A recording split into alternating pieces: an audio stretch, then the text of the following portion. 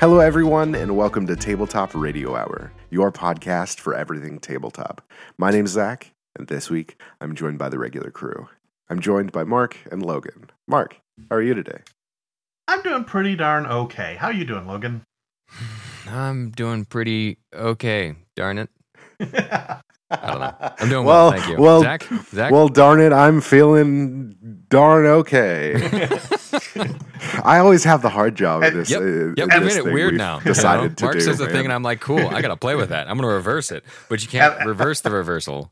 So. At least none of us are KO'd. So that's... Yeah, exactly. Stuff in the right Feeling direction. pretty darn KO'd. Oh man, it has been a rough week for us. We've all been busy doing our individual things, but it's the weekend and we get to talk about tabletop stuff. So I'm pretty darn excited. Today we're going to be doing a regular old talk show, and today we are going to start off with one of our newer segments, Top 5.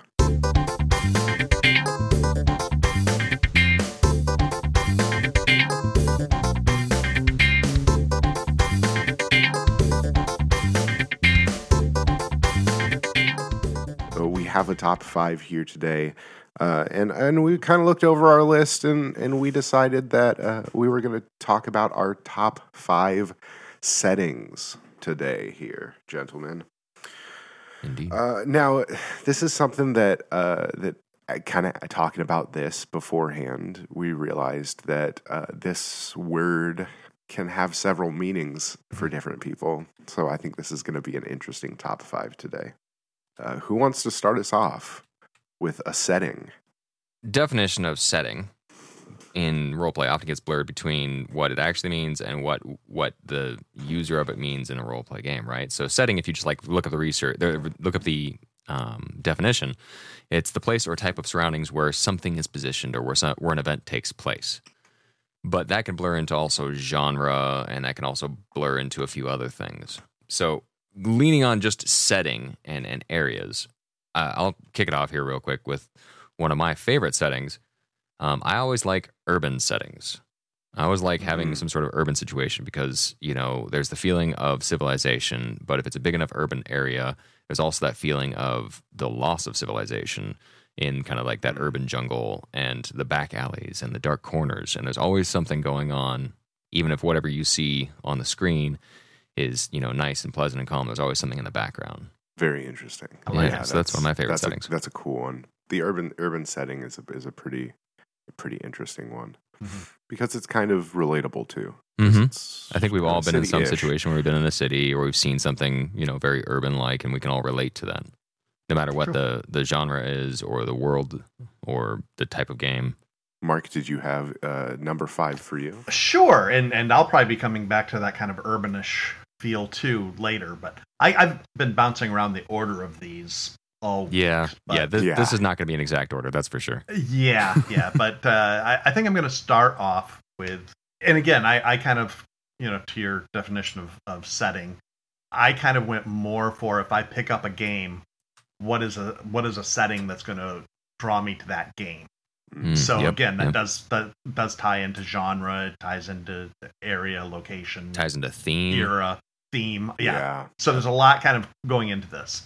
So starting off, if I'm going to go fantasy, I like to kind of go towards maybe Renaissance. First of all, low magic, usually kind of low fantasy. We see this, of course, in 7th Sea, Errol Flynn, Three Musketeers-ish type of stuff. Little thing, I don't know if we've ever talked about this, but I'm kind of a frustrated animator. When I was a kid, I wanted to be an animator when I grew up. I studied animation, studied a lot of that real split-second movement. So a lot of slapstick. I'm a huge Buster Keaton fan. Oh yeah. I when I studied theater, I did a lot with studying fight choreography, theatrical fight choreography, not so much real fighting choreography, but yeah. So the battle equivalent of slapstick would of course be swashbuckling. So that kind of swashbuckling action really kind of gets to me. I also like the theme, especially if you're getting into later, something that's not so much in medieval fantasy, but more Renaissance fantasy. You get a little bit more of that war on science. You have science starting to evolve more, and having that conflict between, the church and everything else. Yes, the fight of knowledge versus belief, or it's not just belief though. It's like the religious contradiction, but there's also like that feeling of the ignorance fighting against progression. Yes, exactly. That's also a modern theme. Just saying. Yeah. Ties into modern day? Wow, weird. I would have never thought. Thank you for bringing that insight, Logan. Yeah. But it's a surprise. I know. So Zach? For me, my number 5, again, most of these, whenever we're looking at our top 5, I think all of us say this, but our positions just shift as we think more and more about these. Mm-hmm. So kind of talking about the definition of setting, I'm one of those people that when looking at that definition, it gets real muddied up with theme as well. So a lot of mine has theme related to it too. But I said kind of a post-apocalyptic setting. Oh yes, which is very theme heavy on that post-apocalyptic, but you just think about it. All of it's not like an urban; it's like a ruined city. Yeah. It can be like variations of normal settings. Now, what does that mean for you when you say that now? Because post-apocalyptic could go from like we just are coming out from when the nuke dropped to a very diesel punk, society collapsed, but we still have certain machinery, to we're recovering in a full society in a small couple of nodes, but everywhere else outside of those nodes, outside of those cities or those places of civilization, is an absolute wasteland of scary. We don't know what it is. There's a lot of options for post-apocalyptic. And what's the first one that comes to your mind? Is kind of more or less just the everyone's in the shits kind of. Okay. We're all struggling. Resources are tough. Everything is like you can't find anything anywhere. It's like you're in the thick of it. Nice. It's dark. It's gritty. Sometimes it can get a little pulpy when you get into tones and flavors. Oh yeah, totally. But I think it's a really fun one. Nice. All right. So the next one I'll go for. I haven't done this one a lot, but it is intriguing to me for a short period of time, and I start getting into the idea of this theme and this setting, and I'm like, that's really cool. And then I realize I really want more technology, but tribal themes, and I don't mean like caveman hunting mammoth, as much as like there are tribal clusters. You've got that early tribal European sort of look. You've got like the Native American tribal look. There's obviously technology there of we're not just using like flint weapons. There's maybe some metalworking, but it's small groups and it's very insular sorts of groups. But everything is limited. Sure, there's steel working or there's metalworking, but maybe it's not steel yet. And there's a chance that after you hit your sword against something or whatever, you're gonna have to bend it back into shape. Or there's that issue with certain resources, and because there is less understanding of things, there's almost more of the fairy tale dark mysticism. If I go into the forest spirit will probably find me. And what does that mean? And that sort of stuff. So that kind of blurs into, I don't know why I always think of like the dark forest or woods sort of feeling with that sort of tribal mindset. Even though most tribal situations weren't. I mean, some were not around forests, but that's something that kind of ties together for me. That's a cool one. Nice.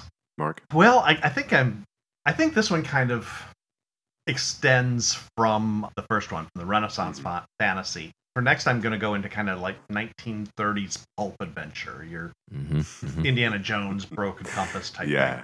It contains a lot of the same things, those kind of swashbuckly, slapstick action feel. And in this case, you're kind of bringing in some of the real world a little bit more. A little bit of what Logan was saying with the urban setting, but a little bit more on a global scale. A lot of globe hopping. I kind of like the idea of being able to hop into Google and get to know a place as if I'm visiting it. Yes, that is such a useful resource for more modern sort of stuff, is being able to use Google Maps. Exactly. Yeah. So it's a way of exploring the world through a role-playing game that is kind of fun. And you still have some of that, especially if you're going to Indiana Jones-ish, you might have a lot of that supernatural, some of the magic in there, but balancing that with the science. And I think, and the era is just a lot of fun. You know, you had, you don't have seatbelts, you just go, Yes, you don't have seatbelts, we're just doing it. Yeah. And if all else fails, throw in a Nazi and you're good to go. So yep, exactly. Easy. That's what I got for a Nazi in the occult. We're all good to go. Right. So, Zach, my number 4 is I took a more broad look at this one, but I'm thinking more of like the real world setting. So, we've played stuff like Spirit of 77 and something set in the real world. It's not the most interesting and unique setting, but I think it makes it a little bit easier for people to role play in because you don't have to keep thinking about all these other things. It's the real world. It's kind of stupid simple. Yes. And I think a lot more people are comfortable with it. So maybe newer players getting them into something, maybe having a real world setting might help them because they don't have to focus as much on all of the new, weird, possibly strange things in different settings. Yeah, they can just focus on being a person and being a person in a situation, as opposed to having to worry about also the lore and the world and right, exactly. Logan? So I'm going to kind of play off of your number 5 a bit. I'm going to go with that dystopian thing. One of my favorite settings is a cyberpunk setting, and that, again, leads towards mostly urban or also kind of wasteland if you're outside of the urban stuff, depending. Yeah. But the feeling therein of the neon, the modified humans, people are still people, and especially if it's a pure cyberpunk setting, not like a Shadowrun where they're mixing in magic and fantasy. But we're just people and we're just doing, life and we're just trying to get through, and it's on the edge of society. If you see the high end of society, it's not something you can be in very much. You're not invited to. It's always above sort of thing. And so that feeling of the dystopia, that things aren't right in the world, but we're just making it through. We're just trying to fight through. And, of course, cybernetics is part of that. And just, I don't know, it's very gritty. It's very dark, but in a way that just feels very compelling. In the original cyberpunk stuff, it's like, look how advanced technology can be, and yet how regressed humanity can be, and also that feeling. So that's one of my absolute favorites. Nice. Yeah, that's a fun one. I haven't had the pleasure of actually playing in a cyberpunk game as of yet, but it's definitely something that I would be interested in. Yeah, I'd like more exposure to that too. I think that's okay. It intrigues me, but not. Yeah, definitely. Well, I think we have the perfect game then. We've got a couple. We've got a couple options. We've got one that we've talked about here back and forth. But true. We'll definitely look into getting into that here in the future. Yes. Mark, for number 3. 3. Okay, for me, I'm again kind of evolving from my number 4 and sticking with the pulp flavor, but now I'm going into kind of a retro future, like the 1930s pulp science fiction. Yes. Oh man. Flash Gordon, Buck Rogers. There's a game called Rocket Age that I've been wanting to try. Rocket Yes. Yes. Yeah. Astroventure. Astroventure. The one that Mark has kind of dabbled with. We've played that one in before. Writing. Yeah. But, again, you have a lot of that kind of fast-paced, swashbuckly, slapstick action usually. And, as opposed to my first 2 suggestions, here science kind of takes a back seat a little bit. A back seat. You don't really get into stupid magic. Science. It's stupid science, exactly. Yeah, that's the term that we use. Yeah, you get to have some fun with that, and just kind of throw logic out the window and just go all out, crazy action, and that's I think that's fun. Yeah, if anyone listening has not listened to our Astro Venture playthrough, we got our buddy Adam Sink over here. And I know he had a blast. Yeah. If anybody, I think he had more fun than anybody else did because he used the old timey radio voice for his character. That's right. So yeah, that was a lot of fun. Yeah, it's a good one to play around with for a little one shot or something. And we played Flash Gordon. We did, which felt pretty fun to me too. So I like that. Yeah, I feel like we could have gone further with that for sure. It was easy to get into it, and it's a very unique setting. Good point. Yeah, the setting, and not to get too into it, but the system itself is very nice to use and play with. So it's easy to do the things you want to in whatever way you want to when role playing and doing those fun pulpy things. That's a good point. Zach? For me, my third is we're all just kind of evolving on our last one. For me, the setting is kind of horror or thriller. You think that's kind of a genre, but if you think about it, theme, it's kind of it's a real world setting, but you're kind of zooming in a lot of times on, let's say, a creepy haunted house or a spooky crypt, something like that. Getting the Michael Jackson dance steps down, though, can be tricky. Thriller.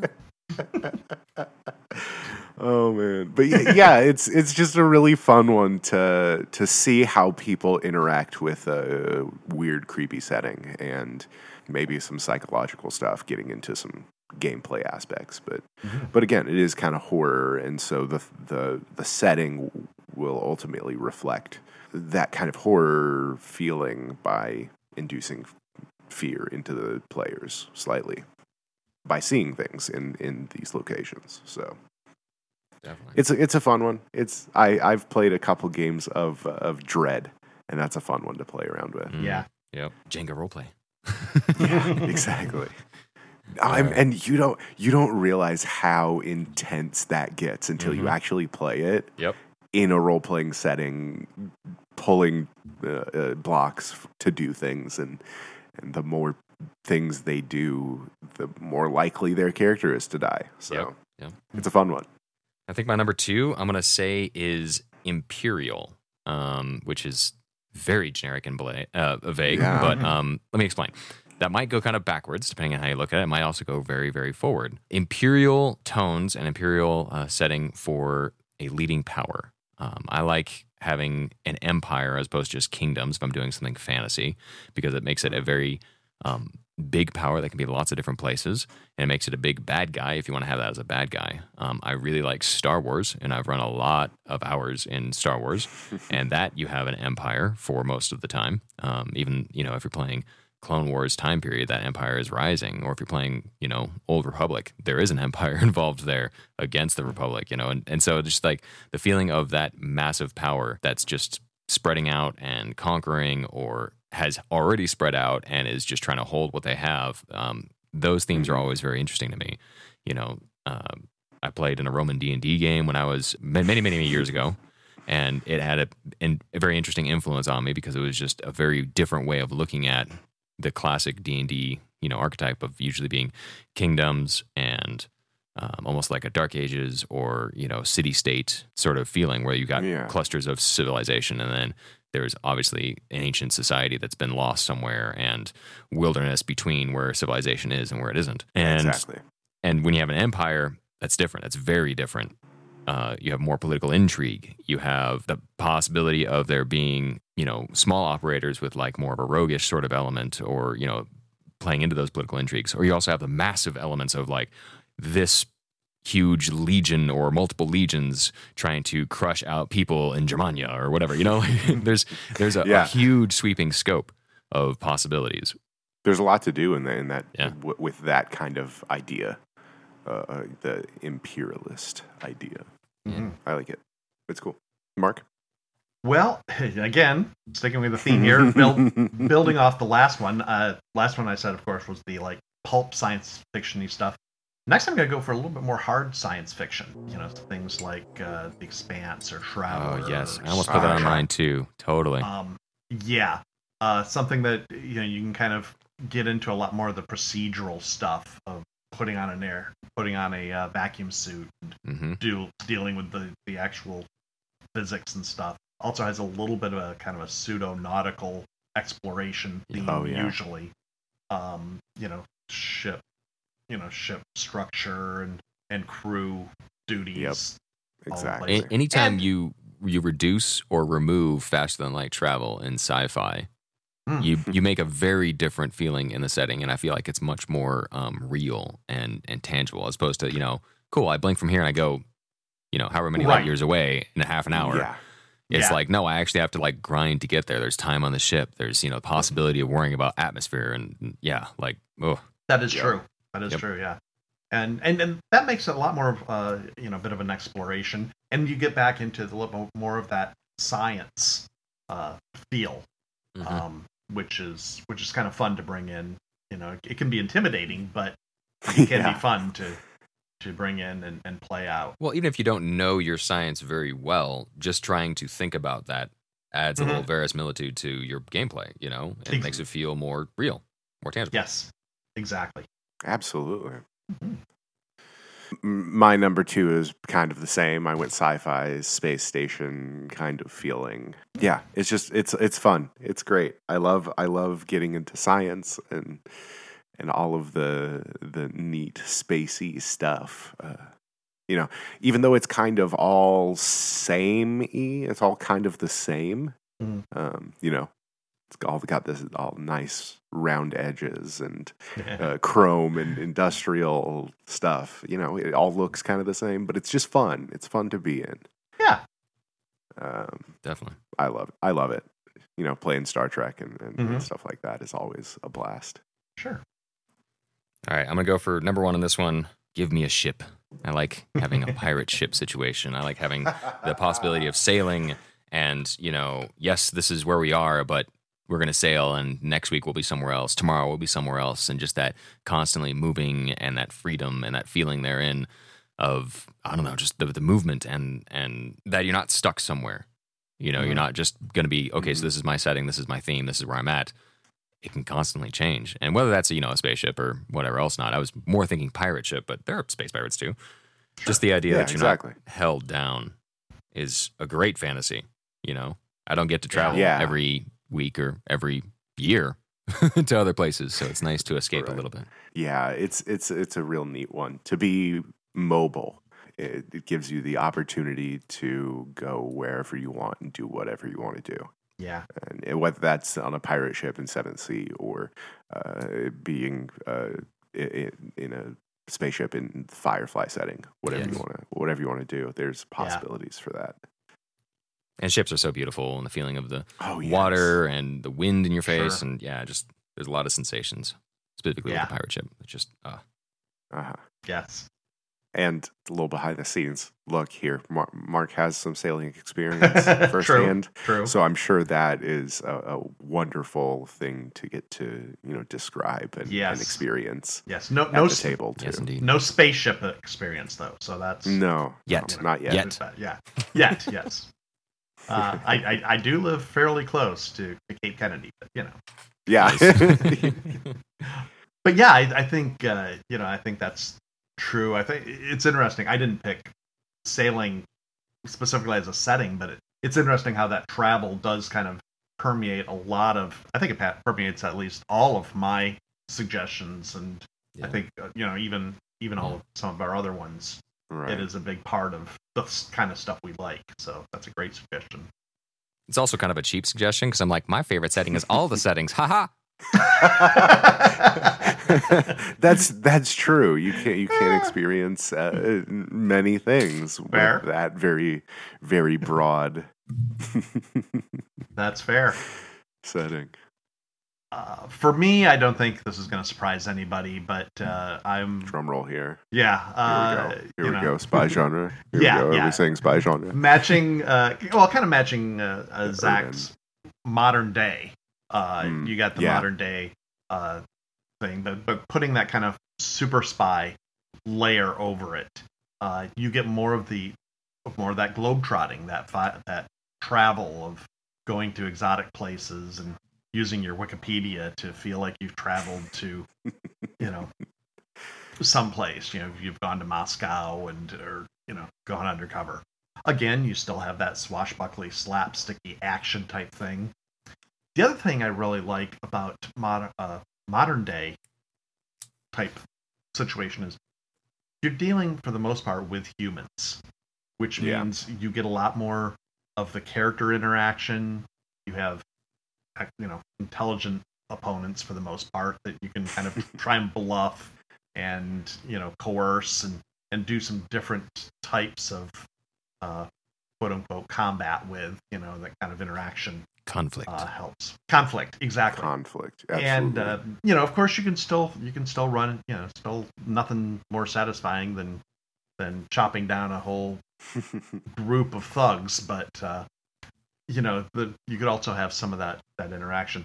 And I also, with the super spy kind of layer over it, it kind of diffuses a lot of the political conflict, the real life political stuff coming into your game. Your villains are over the top usually, some strange syndicate that's got a bunch of henchmen to do some over the top, destroy the world type of theme. Right. So, you can give it a little bit fun and crazy with it without getting too buried under current day politics. So, yeah, because you can all of the stress is on the task at hand, not whatever everybody else is doing. Yeah, more or less. True. Yeah. True. For me, my number one is the medieval setting. I mean, I love the knights in shining armor saving the princess and all that bullshit. It's well, yeah, it's classic. There's romanticism behind the classic setting, and there's also the feeling of a great purpose. It's hard to feel a great purpose, not to poo-poo on the modern setting. Actually, I really like that spy setting, but there's not much exciting about filing papers or working at a retail job. I mean, there's a reason why it's like retail hell, And there's something awesome about like, I have a great purpose to go save this person, to go slay this thing, to go fight for something, and to feel like that those noble ideals matter. Exactly. And if there's not all that many grand noble ideas behind it, it can be more or less for your honor, if anything else. Yeah, so. Sure. And let's be honest, I love being at the Renaissance Fair. I have been fencing for like 6 years. I feel comfortable. I've been in swordplay all of my life. I totally relate. It is fun. There's something too, back to like I think one of the first settings that Mark said, the Renaissance. There is something to having a sword in there. Guns are fun, and they can be very unique, but I don't care what setting it is. If you can evolve swords as well, that's very unique, especially that transition between sword and gun. That's very intriguing. And then, or just removing guns and removing that feeling of the modern shooting situation, and you have to look that person in the eye as you cross swords with them. Like, there's something to it. And there's moves. 7C does this so beautifully. You have all the moves that you're using. With a gun, it's point and click. With a sword, you're doing a lot more of that. Other moves, but it's less personal. It's more of a maneuvering and less of a stance and strike, feeling of move. Right. Yeah, I agree. It's totally follow. It's like Mark mentioned earlier, it's like choreography almost. Exactly. As it feels like it flows and it's nice. I enjoy it. Nice. But I think with that being said, that will be it for this segment of Top 5.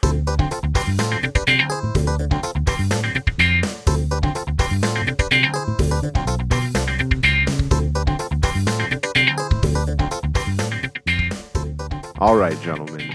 All right, now on to some main topics here. Today, we are gonna get into something that I have wanted to get into for a while, and that is the question of why does Mark hate house rules? Hate is a strong word. It is a strong word. It has been stated in the past that Mark is not a fan of house rules. What? We really haven't talked about it much. Yeah, I guess we haven't, have we? No. What I would say is not so much hate, but it's certainly a red flag. Nothing will send me run screaming from a game faster than house rules or homebrew. Those words. Okay, so that's a question here we want to break down. And I know I'm becoming the definition guy, but there is actually a strong difference between house rule and homebrew. Mm-hmm. Good point. Because a game might have optional rules that are included in the game, and it's an option for you to include it. And so therefore your home rule says that, yes, my home rules, my table rules is, yes, we do that.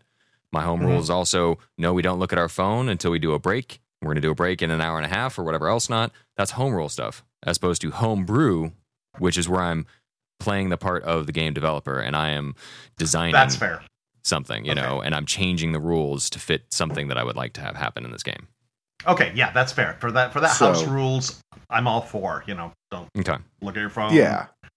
Pitch in for the pizza. Because there are some people who only want to see it exactly as. Don't be no an optional asshole. rules. They just want to see it exactly from the book, and none of the optional rules are allowed either. So that's also a thing to look at too.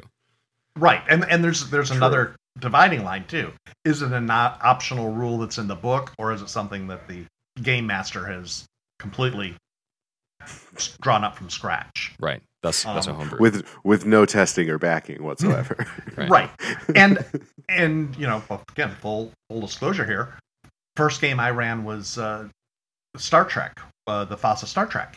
And it was kind of heavy on, very tactical combat. But there was a thing in the book that said, or you can just ignore all this and just do kind of like a theater of the mind. I don't remember what their terminology at the time, but essentially, just kind of make it up in your head. And I grasped that and I went for it. It was in the book. It was not adding or changing. It was kind of taking away some.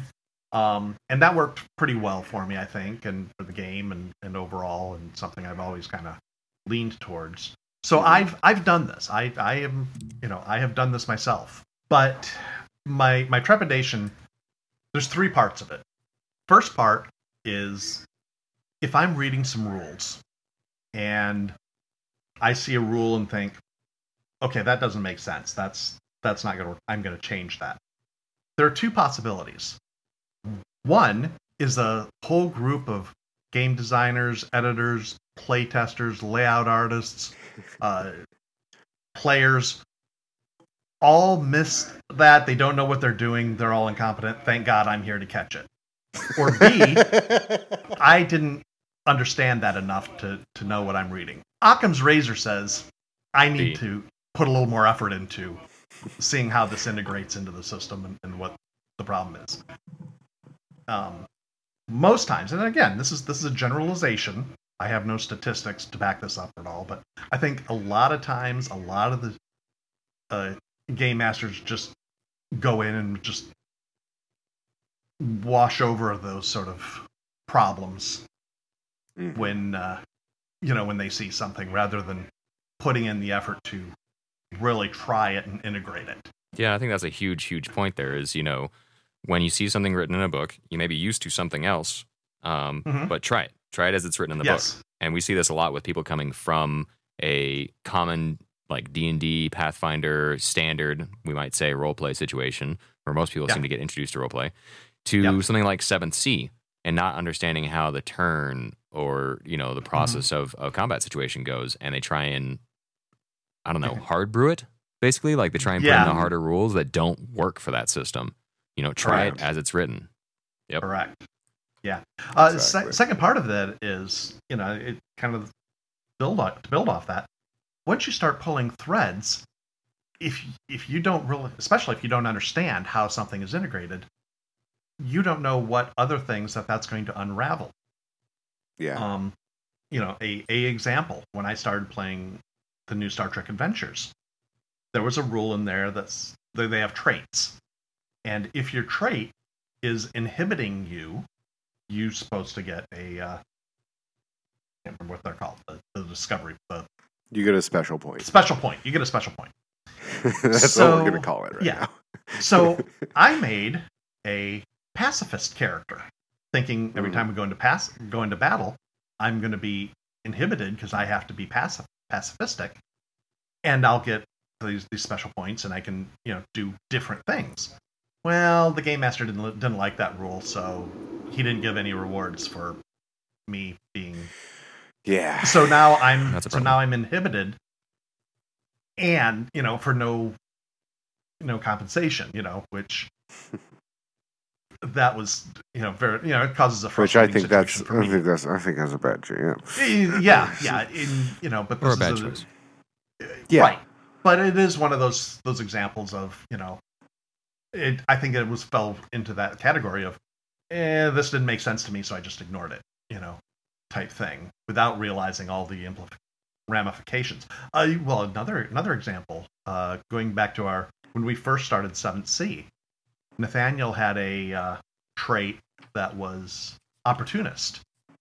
If somebody paid for a opportunity, he could pay to take advantage of that opportunity.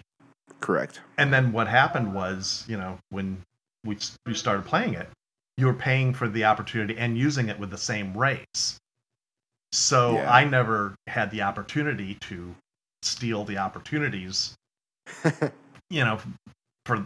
that reason. For that, yeah, exactly. And I think that was just all of us kind of learning the system and stumbling through it. That wasn't so much a house, But those are some examples of things. Examples of that.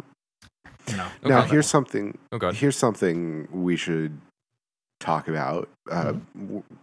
What would you consider the Explorers Society stuff in 7th Sea here? Well, that's a version of home brewing. I'm glad you mentioned that, because I'm kind of that kind of brings me to my third point, is that a problem I have with home brewing is I feel like it. I've talked about one of my frustrations is players not reading the books, and I have a feeling that if you're the type who is kind of throwing out, making your own rules, that's discouraging your players from reading the the full rule book. Yeah. Why should I waste time learning these rules if you're going to be playing something totally different? So, for me, that's a reason for sticking to the book. Now, if you're bringing in something like a recent game, we brought in Explorer Society rules for 7th Sea. At least that's something that I can hand to each of you, and if you want to read it. Don't. But those are in your possession. You can see it. You have that at your disposal. 7th Sea is also kind of a little bit of a different animal in that it is. I think a lot of the Explorer Society stuff kind of layers on what's top there. Of. It adds to. It doesn't change things. Right. Okay. So here's a question then. I think I've got an interesting summary I'm going to put on this, but I want to ask one more question before I get there. Okay. How do you feel when someone has played the core game as it's written multiple times for multiple, campaigns, not just sessions, put a number of hours into it, and then they start to adjust things? Are you then equally as disinterested? Well, first of all, I need to know that, first of all, if it's just somebody I've just stepped into. But no, I think that can be an exception. There can be exceptions where somebody actually does know what they're doing, and there's nothing saying that game designers can't make a mistake. Maybe something was a mistake. We've seen it ourselves. We've pointed it out in other game systems. We've seen that happen. So, like I said, this isn't a hard and fast, no one can do house rules, or no one can do homebrewing ever. No, of course not. It's a red flag for me. So this is what I would say is probably the thing, the substance, if I could assume, the substance of what bothers you with homebrew situations. For one, you're a game. This is gonna be a couple points. So sorry. For one, you are a game designer. You have designed multiple games that you have actually put into print and put out there for people. You've also designed supplements for people for 7C. I.e., you've got stuff in the Explorer Society. So you are a game developer, game designer, and you like and trust that process of writing, editing, testing, pushing it against the wall, and actually like trying to get down to the substance of what it is and find something that works well. So I think that's part one. Yeah. And you're all about respecting that process when other people do that, obviously, because you know you like those main games. Second part, a role play system isn't a set of rules as much as it is a language, so we can all talk on the same plane. And so rules are a way to communicate who can go first, what things you can do, and what you have to offer in the situation. And if somebody's just making up their own language, that doesn't cause unique new flavors to happen. That causes confusion. And confusion is very difficult to deal with, especially when you are just trying to communicate with each other. And then now somebody's causing more confusion. Now somebody's speaking a different language. Or gibberish. Literally gibberish. They're just trying to make up words and like, oh, cool, spindleflunk. Yeah, that's totally a word now. And we're going to spindleflunk the gibberwatts. What? Yes. Get out of here. So that would make a lot of sense, because then, if you have something that's been tested, other people have looked at it, it has been whittled down, and the game master or the person who's leading the situation has said, hey, these are what we're doing, and here is the document on how this works, so you can look at it and you can also understand and be on the same page. You have that option to partake in, as opposed to being instead of feeling like you're left on the outside. Yes. Yeah. And again, there are, I think a stepping stone towards making this acceptable is if the game master writes up a document and say, okay, here's something, and passes that around. That's helping establish that everyone is speaking the same language. Yep. Right. So that is, that's a step in the right direction. Right. So I'm not saying that it can't happen, but I have never experienced a situation where I think there are definitely good situations for homebrew options, but I think most of the time when somebody says, "Oh, we're doing some homebrew stuff," that in and of itself is a red flag. Exactly. When somebody even says that, it's like, I brew this myself and it's some sort of moonshine. You want to know a little bit more about the process so you don't go blind from wood alcohol. Like there's exactly. Yeah. Yep. Logan has some great analogies that I love. That is true. I like to make pictures, man. I like to have some visual that you can relate to and grab onto. I like to help communicate. I like sharing the language. Sharing the language. Absolutely. This kind of brings up. So I, of course, being the curious person that I am and always have been, I have played around with rules myself in the past, but it's less of changing things and more of me going, when I was playing D&D 5th edition, or when I was running it, more or less, I was like, I don't really care about the gold or keeping track of that kind of stuff, so I'm not going to really pay attention too much to it. Is that okay with you guys? And then they were like, that's fine, who cares? Well, and that is a very common homebrew in a lot of systems. Yeah. And that is probably a very acceptable homebrew for a lot of people in a lot of systems. True. Yeah, and it just makes things a little less complicated, and so we're not focusing on that, and we're focusing on doing role play and focusing on the story and stuff like that. It's less about keeping track of how much gold you have. Yeah. Well, and there's a funness to that fantasy therein of not having to worry about bills, because that sucks. Good point. Yes, exactly. But I think, kind of thinking about it, keeping track of gold and stuff like that is a little less common in games nowadays. I think there's a difference depending on the setting that you're in, whether resources matter and if that resource is gold or not. Yeah, and or and money. Usually that kind of reflects the flavor of the system too. Yeah, if you're doing like a post-apocalyptic and you have to worry about every bullet you fire because you only have 37 of them, who knows if you'll find any more? And I've only got a gallon of water or whatever. That's part of the theme because you're playing towards that survival. Because you're playing the Oregon Trail. Yeah. Yeah.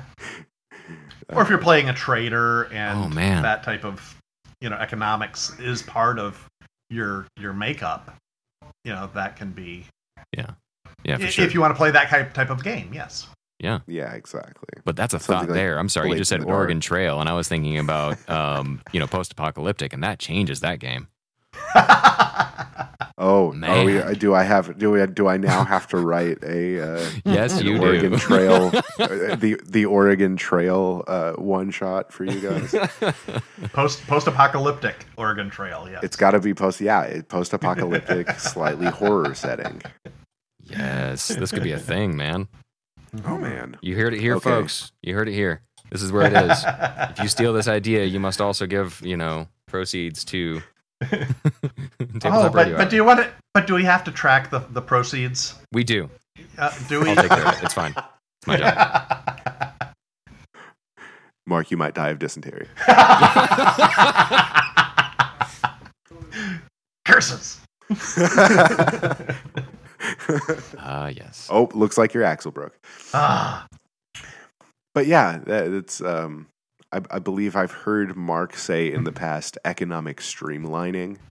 Mm-hmm. Yeah, which is a nice phrase for that. Yeah, it's something 7th Sea is an example of something that they've kind of streamlined the economy a bit. I've been playing Blades in the Dark, which it's all about these heists and gathering wealth. But again, they've kind of made wealth this very kind of generic coin. So you're not micromanaging every single drink you buy and everything, but you have a way to measure wealth without micromanaging it. I think that's an important thing to have, is the option to nod towards that. There's so many things where a heist or a job sort of economy is important. Cyberpunk, thievery like Blades in the Dark, Firefly. There's so many things where that is important to have that as a limiting factor for your players. But we don't also want to play accounting 101. Right. That's part of where video games win in a role play situation, is because they can cover some of that minutia without you having to go through there with a pen and paper. Good point. We can get into that if we want to. Like Mark, with your experience, you're currently running some Blades in the Dark. Is that kind of tied in with what your players are doing? Yeah, I think so. Like I say, they have a pretty streamlined economic system in that game. But yeah, they're very, very concerned about, we need money. We need finances to, you need finances to improve your gang, to improve your setting, to eventually retire. You need financing. That's, the quest for wealth is part of that game. But like I say, they just, on kind of the macro level, you still have coin, you have wealth that you're gathering, but on the micro level, you're not nitpicking, paying for every meal and that sort of thing. Yeah, so it's more you need X amount of wealth points and less you need 487 gold pieces. Exactly right. Exactly, yeah. Which I enjoy. Which I think it's similar to 7th Sea. If you have a coin, you can buy a meal. You're fine. You can't buy a stagecoach, but you can, go into a bar and get a drink without, But if you have 3 coin, you could buy that stagecoach. Exactly right. Exactly. Mm-hmm. Yeah, exactly. It dumbs it down a little bit, but not dumb in any sense. Yeah. Well, it makes it focus on the game you want to play. Exactly. Do you want to play that sort of game? That's a possibility for you. You totally can. But most people want to be in the adventure and the action, and you only have so many hours in the day. Right. That's true. do we have each of us a single homebrew thing that we've heard that is an absolute clencher, yuck, gross, don't go there, like that's just dumb, it never works out? And on the other side of things, kind of like money, is there a homebrew that you've heard that often is used or worked? You know, what's one good and one bad, basically? We didn't prepare anything for this, Logan. I know, right? That's I dropped it on you. Oh, making us think. I kind of started this off, so I'll kind of dive in. Like I said, I've gone straight into the kind of reducing combat to much more theater of the mind and less tactical approach. That's one that I felt worked well. I always kind of feel bad using maps. I have a feeling that it puts the players in the role of the chess player instead of the chess piece, if that makes sense. So okay. Yeah. I would say that's a positive. I would disagree. Depending on the. We could talk about that a little bit. That's if you prefer a miniatures game. Well, style for me, of game. it's hard to hold multiple things in my mind, and visual references help communicate to everybody where things are. If I'm saying, so there's got one guy behind the wagon, one up on the second floor on the north side of that, north side of the street on that building, and another on the third floor on the west side of the street, and you're like, but it's a full street. How is there a north and a west? And you're just starting to have a hard time holding these pieces together where things are. Just being able to throw it down and be like, there it is. Yeah. But simplifying it, so it's like, cool, I don't know, this is an approximation of how far you'd move, but, I'm sorry, you didn't quite make it 30 feet and you're stuck out in the open. Is that the game you want to play? Or, nah, it's about there. So cool, you slide into cover. Right. And that adds a little more action feel to it. Yeah, exactly. Yeah, so that's something that I like, anyway. Fair. And that's totally awesome. For more of a negative, I think a lot of times, and again, this is a generalization, but in my experience, when you get into I've made a world where they don't use the letter Q, or when they've and here's a 500-page tome of all the world that I've created, and that has a tendency to be, usually it seems like those games tend to be a game master telling you about their world that they created, and you're never going to know what's going on. You were supposedly born in this world, but you don't know it because you don't experience it. So again, generalization, but there's mine. I mean, that's a really good point there, though. Like, if you're gonna have a whole bunch of lore that you like to develop because you like to be a world builder, that's cool and all, but we want to play. We want to play a game, please. And so we need to have the option to play that game and discover bits, but also be able to relate to it before we start playing. Not have to read your 500-page document on whatever crud, because nobody wants to read that. How many people have actually read the Silmarillion? Exactly true. Not very many, or they're lying. Yes. Yeah. I mean, for me, I used to do some world building, world writing stuff in 5th edition because I found it was pretty easy to do. But yeah, I would do quote unquote world building, like, okay, you're on an island continent. I tell the players what they need to know in the little epilogue portion that you write and just read to your players. We all do it. We're familiar. Yeah, very much so. The introduction, and you just tell them what they need to know and take them through the story, and they learn things as they go, and that's kind of part of the fun of things. Yeah, for sure. Yeah, you get to reveal some of these Easter eggs as your characters are going through. But I think that's a difference too. Like Mark said, with the whole we don't use the letter Q and all that sort of nitty gritty. Right. One thing is I'm developing my own world, and it's got a basis that we all understand. And another thing is, I'm developing my own world, and colors are how people communicate between things, and elves are actually called Quans. And they're not actually elves, but they're kind of like elves. And then dwarves are really kind of, and you just have to make all these exceptions. I before E, except after C, and breakfast, and morning, and I don't know, whatever. Right. That it's not communicating anymore. You're just trying to be a perfect little butterfly that's so unique that nobody's ever seen it before. Yeah, you're trying to show off your skills. But you're not. You're just making it confusing. Exactly right. Exactly.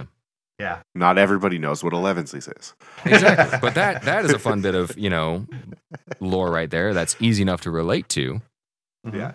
But if you were saying 11sies is a special meal, a time of the day where we only eat these 17 different things, nobody's going to know that. That's one of the hard parts for a lot of people getting into. Now I've got to learn. Now I've got to learn these 17 individual things. Oh, wait, half of these are actually made up. So what is it even? Yeah. That's the hard part for actually a lot of people getting into Blades in the Dark.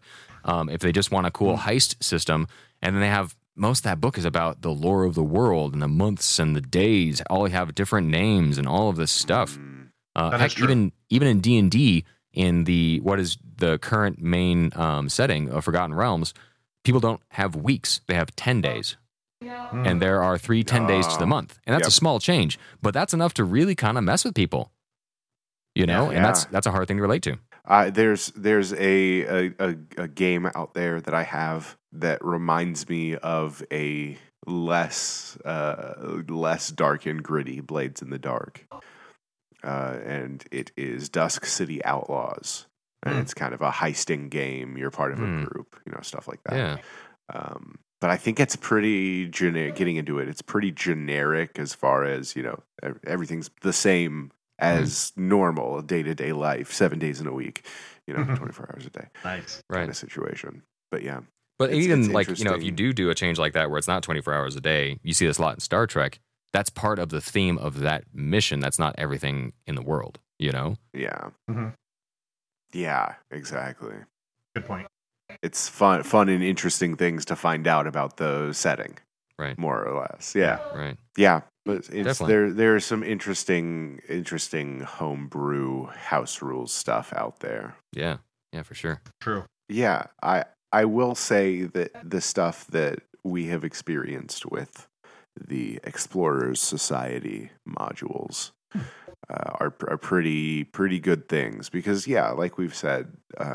7th Sea is basically putting layers on top of the core rule book just to add things that maybe aren't explored as much in the rule set. Well, I think that's just a key point in general with any of that stuff. If you want to homebrew something, go back and reread the rules again.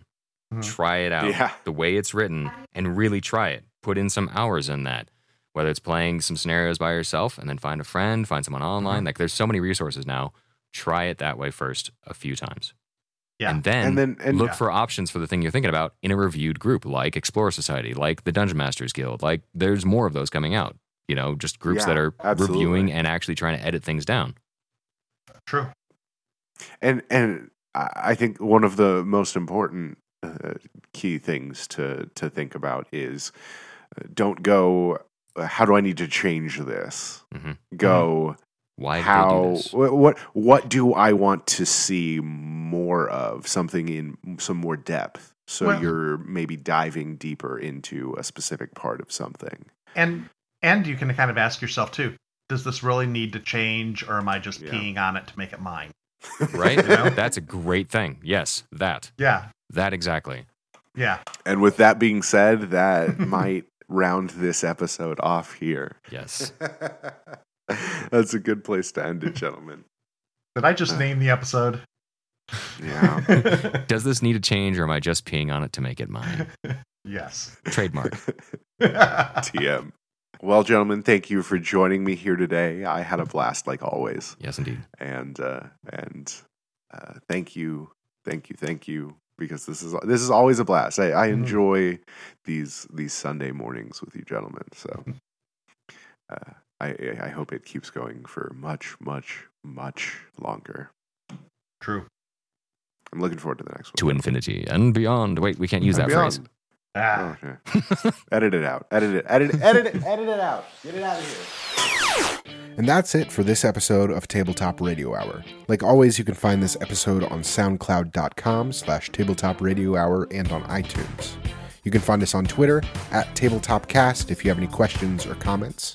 You can join us over on Facebook.com/Tabletop Radio Hour for regular updates. We also have an email address that is tabletopradiohour@gmail.com. Our website, tabletopradiohour.wordpress.com. You can find information about our Patreon page on our website. I want to thank you all for listening, and keep rolling 20s.